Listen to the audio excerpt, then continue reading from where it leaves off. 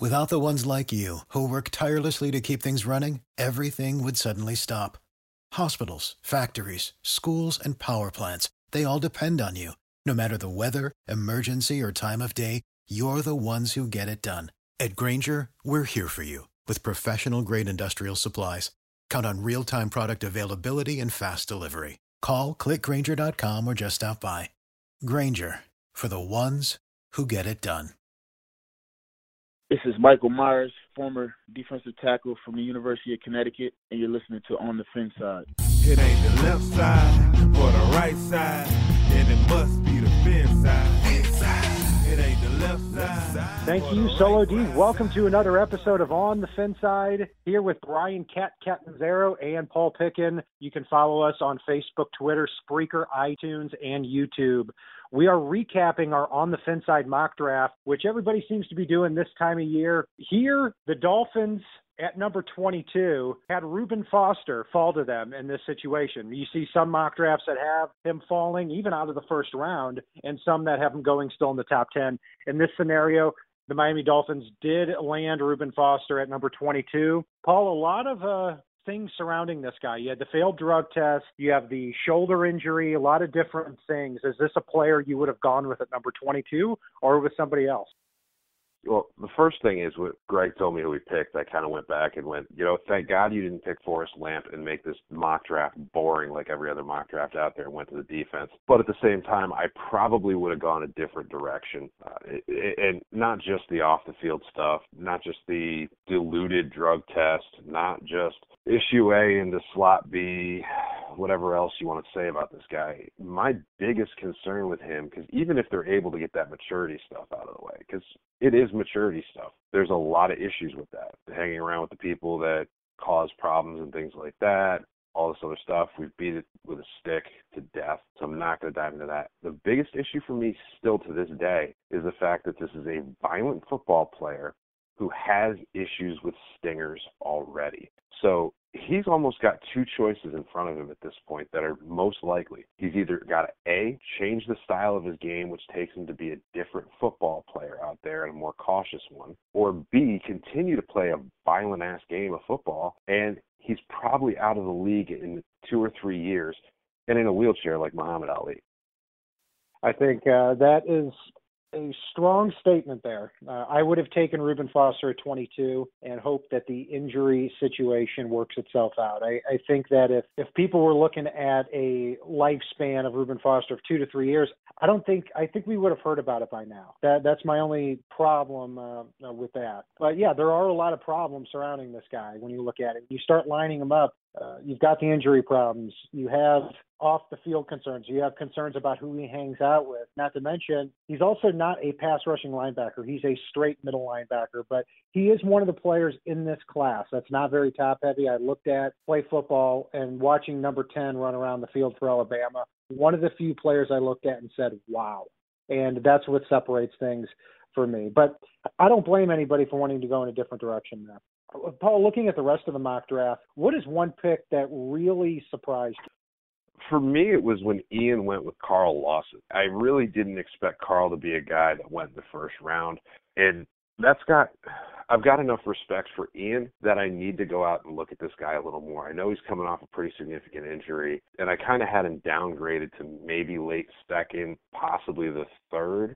So that's definitely something where when it comes to Ian, I typically assume there's something that he knows, and I really need to look at this guy a little bit more.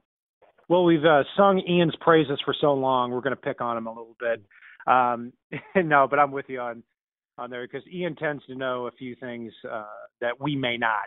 So I'm going to double down and say Raekwon McMillan at number 27 was a little bit of a surprise for me too. I always thought Raekwon would go somewhere in the second or third round, very raw on tape, but he does have the size, does have the speed, ran a mid 4.6 to get the job done. It's in that 3-4 Kansas City defense could settle in very well, but that was a little bit of a surprise there for me too. I was expecting Raekwon to go in the second or third round. Paul, what was your favorite pick of this mock draft? My favorite one, I'd probably say it was the Obi pick. I was a little nervous that both your pick for the Dolphins at 22 and my pick for the Dolphins at 22 were going to fall all the way out of the first round and to be a complete shocker on both fronts to me. And really, I think as much as I want to see him on the Dolphins, he's going to form a dynamic pairing back there with the Saints in a position of need. So I really like this, especially when you combine it with the fact that Rob selected Taco Charlton earlier in the round. I think he's strengthened the front end of New Orleans defense and strengthened the back end here. So I thought the pairing of those in addition was really a good thing. My favorite was Dalvin Cook for the Bucs. I think this is a player that's tumbled down the board a lot. I actually like him more than Christian McCaffrey and Leonard Fournette. 5'10", 210 pounds, great hands. The comparison has been made to Jamal Charles. I actually think he's Jamal Charles with better vision. If he can have the durability under control, and there are a few, just like Reuben Foster, some concerns with him with some off-the-field things, just some whispers, nothing specifically that he's really done. But if he does that, I think he's going to keep it under control, and he's going to be a really good back for them. Really great pairing with Jameis Winston and Mike Evans and Deshaun Jackson on that Bucs offense. Paul, moving along, what's one pick that you didn't necessarily dislike but made you think a little? I'd have to say the Jets pick of O.J. Howard at tight end. Jeff brought up some really good points about the fact that they really could have gone anywhere with that team and improved it.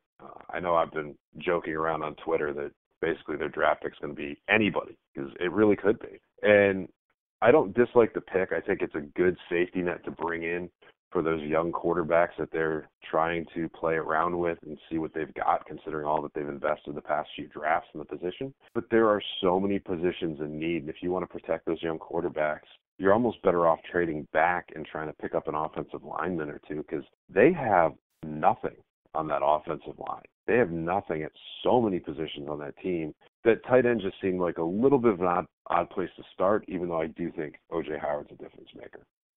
Yeah, O.J. Howard is a solid overall tight end. I mean, one of the best overall well-rounded tight end prospects that I've seen ever. I mean, over the last 20 years of looking at the draft, you've had Kellen Winslow and Vernon Davis go very high, but I don't know if they were as polished as O.J. Howard. The bad spot that the Jets are in, good for the Dolphins, bad for the Jets, is that for that number 6 pick, if they're going to take O.J. Howard, they probably do want to trade down, but then another team has to trade up with you for the same reason you want to trade down. So, yeah, it's very interesting there. O.J. Howard, it wouldn't surprise me if he went as high as number 4 to Jacksonville. Speaking of that, the pick that really made me think a lot was Deshaun Watson, made by Big Cat Country. I have concerns about Deshaun Watson as a prospect. I mean, straight up, I probably wouldn't take him to the second round. I tend to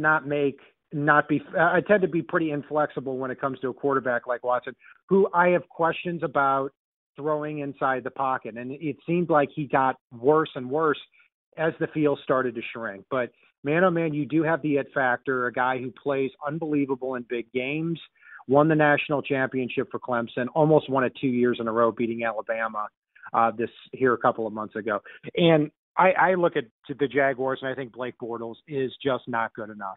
And their Jaguars are kind of in a bad spot, because if Bortles continues to decline, you can't really go out there and sign another quarterback. So you're kind of in a position where you may have to keep taking your hacks at the quarterback position. Taking a look here after the first round, I like the mock draft that we had here, because I think we had a few surprises like Deshaun Watson, like a few of Ian's picks and Carl Lawson and Raekwon McMillan, all very well researched though. But taking a look here after the first round, as we get into the second round, the Dolphins pick 54. So you've got about 22 spots there that are 22 picks that are going to go by before the Dolphins make their selection at number 54. Very good chance that we can look at 4 or 5 of these players and say, this guy has a really good chance to fall to 54, or the Dolphins could possibly trade up. So looking at this mock draft we have, who is your top 5 for the second round for the Dolphins? My top 5 here for the second round doesn't include probably the 2 best players that slid into the second round. The 2 best players probably that slid into the second round would be Marlon Humphrey and Forrest Lamp. They're not falling to 54. They're not falling within trading distance from Miami. So I didn't put them on my board, but I just wanted to acknowledge that they were out there. For me, guys like Jordan Willis, Zach Cunningham, and Charles Harris are the three if Miami wants to go with the front seven with that pick at 54 overall. The biggest caveat for me there, though, is if they go there, that means they're possibly passing on Marcus Sanders-Williams, who's in my 5 for the spot, and Josh Jones, who's in my 5 for the spot. If they go to the front 7 with that pick, they almost have to pray that Eddie Jackson falls to them in the 3rd, because they do need a safety to pair with Rashad Jones. I know we're getting TJ McDonald, who's a big hitter, liability, and coverage for the last 8 games of the year, and then his contract's up. I know they've got Nate Allen to come in and kind of do some stuff with his injury-prone habits. I prefer him for depth. So really, they do need to get a safety in the first 3 rounds, and if they pass on it at 54 and don't go with a Sanders-Williams or Jones, they really have to pray for Eddie Jackson in the next round. But for me, Zach Cunningham, Jordan Willis, Charles Harris, Sanders-Williams, and Josh Jones are the 5 guys. My top 2 guys, Forrest Lamp and Marlon Humphrey, I don't think that they're going to be there. And then my 3rd one, I don't think is going to be there either, and that's Ryan Ramczyk from Wisconsin. I think there's a possibility if the Dolphins were to select him that they move him inside the guard. I think he has the flexibility to do that, and I think you may be getting a heck of a player. 4th would be defensive end Jordan Willis, becoming that 4th defensive end to give the Dolphins a little bit of power too. And my number 5 guy would be another guard. It would be Dan Feeney from Indiana. I think this is one of the very few plug-and-play interior linemen of this class. And if we were to do that, then you could have somebody starting out right there at left guard. You'd have Reuben Foster in the 1st round and Dan Feeney in the 2nd round. No, that's definitely a fair 5. I mean, I can see where you're going with the offensive line picks. I still have it stuck in my head here that while everyone outside of the organization may look at Miami and go, you need a guard, I don't think the Dolphins believe that they're in dire need of one. I think they're expecting a couple of years out of Jermon Bushrod when it's all said and done. And I think they're expecting that Tyler Larson is their answer for a good while at the other spot. So somehow, some way, I feel like unless they're worried about Mike Pouncey's recent additional hip surgery and they want to get a guard that can play center as well, I just think Miami feels comfortable there, which is why, even though I like those selections, I don't think they go to that well. I tend to agree with you in terms of what the Dolphins will do there at the guard spot. However, I'll say this. I will say this right now. If the Miami Dolphins go into the season with Jermon Bushrod, Craig Urbick, Anthony Steen, and Ted Larson as your guards, remember this right now. I told you so. Because if you're going to be playing the New England Patriots, the Buffalo Bills, and the New York Jets, whose strength of their team is the defensive tackle position, I think that's a major, major problem. I think they've already to some degree blown it by missing the group of free agents earlier this offseason. Now, I think they have an opportunity here in the 2nd round, if they have that opportunity, to go grab that guard. But I agree with you, Paul. I don't think that they will. It seems like they are set based on how they've been talking and what they've been saying. Haven't shown a lot of interest in the guard spot other than the veterans that they have on their roster. Yeah, free safety, I would like Marcus Williams at 54. He probably would have been 6th on my list. But other than that, maybe there's an opportunity in the 3rd round to grab a Marcus May or an Eddie Jackson, or maybe a Josh Jones falls down. I don't think all of them will, but when you take a group of 5 safeties that don't have much versatility to them, I start thinking at that point that you may not be able to, or that one of those players may fall down to that pick. The funny thing here, for me anyway, and I just want to get your thoughts on this really quickly. All these safeties we both mentioned, whether they're the 1st round guys, whether they're 2nd round guys, we did not mention Jabril Peppers. We did not mention Budda Baker. So it's kind of an intriguing thing for me. What do you think there? I know I'm not huge on Peppers for scheme fit for the Dolphins, and I don't think Budda Baker's the right fit either. I definitely don't think Jabril Peppers is. To me, he looks like another Rashad Jones, and there are a lot of questions with him in terms of, number one, the guy has 1 career interception. Now, they moved him around a lot. That had something to do with him. With that, in addition to that, you have a player who seemed to be a jack of all trades and a master of none. And now there's starting to be some character issues with him, too, because he's going to go in the drug program now after providing a diluted sample at the NFL Draft Combine. So, yeah, I wouldn't do that. And then Budda Baker, I hear people say all the time, hey, don't look at the size, Just turn on the film and watch him play.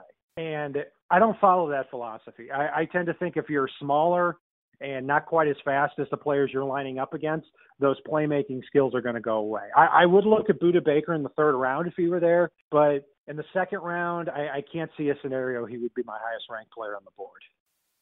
That will do it here for our On the Fin Side mock draft recap. This is Brian Catanzaro and Paul Picken. You can follow us on Facebook, Twitter, Spreaker, YouTube, and on iTunes. And if it's not on the left side and it's not on the right side, it is on the fin side. Solo D, take us home. It ain't the left side or the right side, and it must be the fin side. Inside. It ain't the left side or the right side, and it must be the fin side. Listen, Dolphins fans across the land all tuning in to see what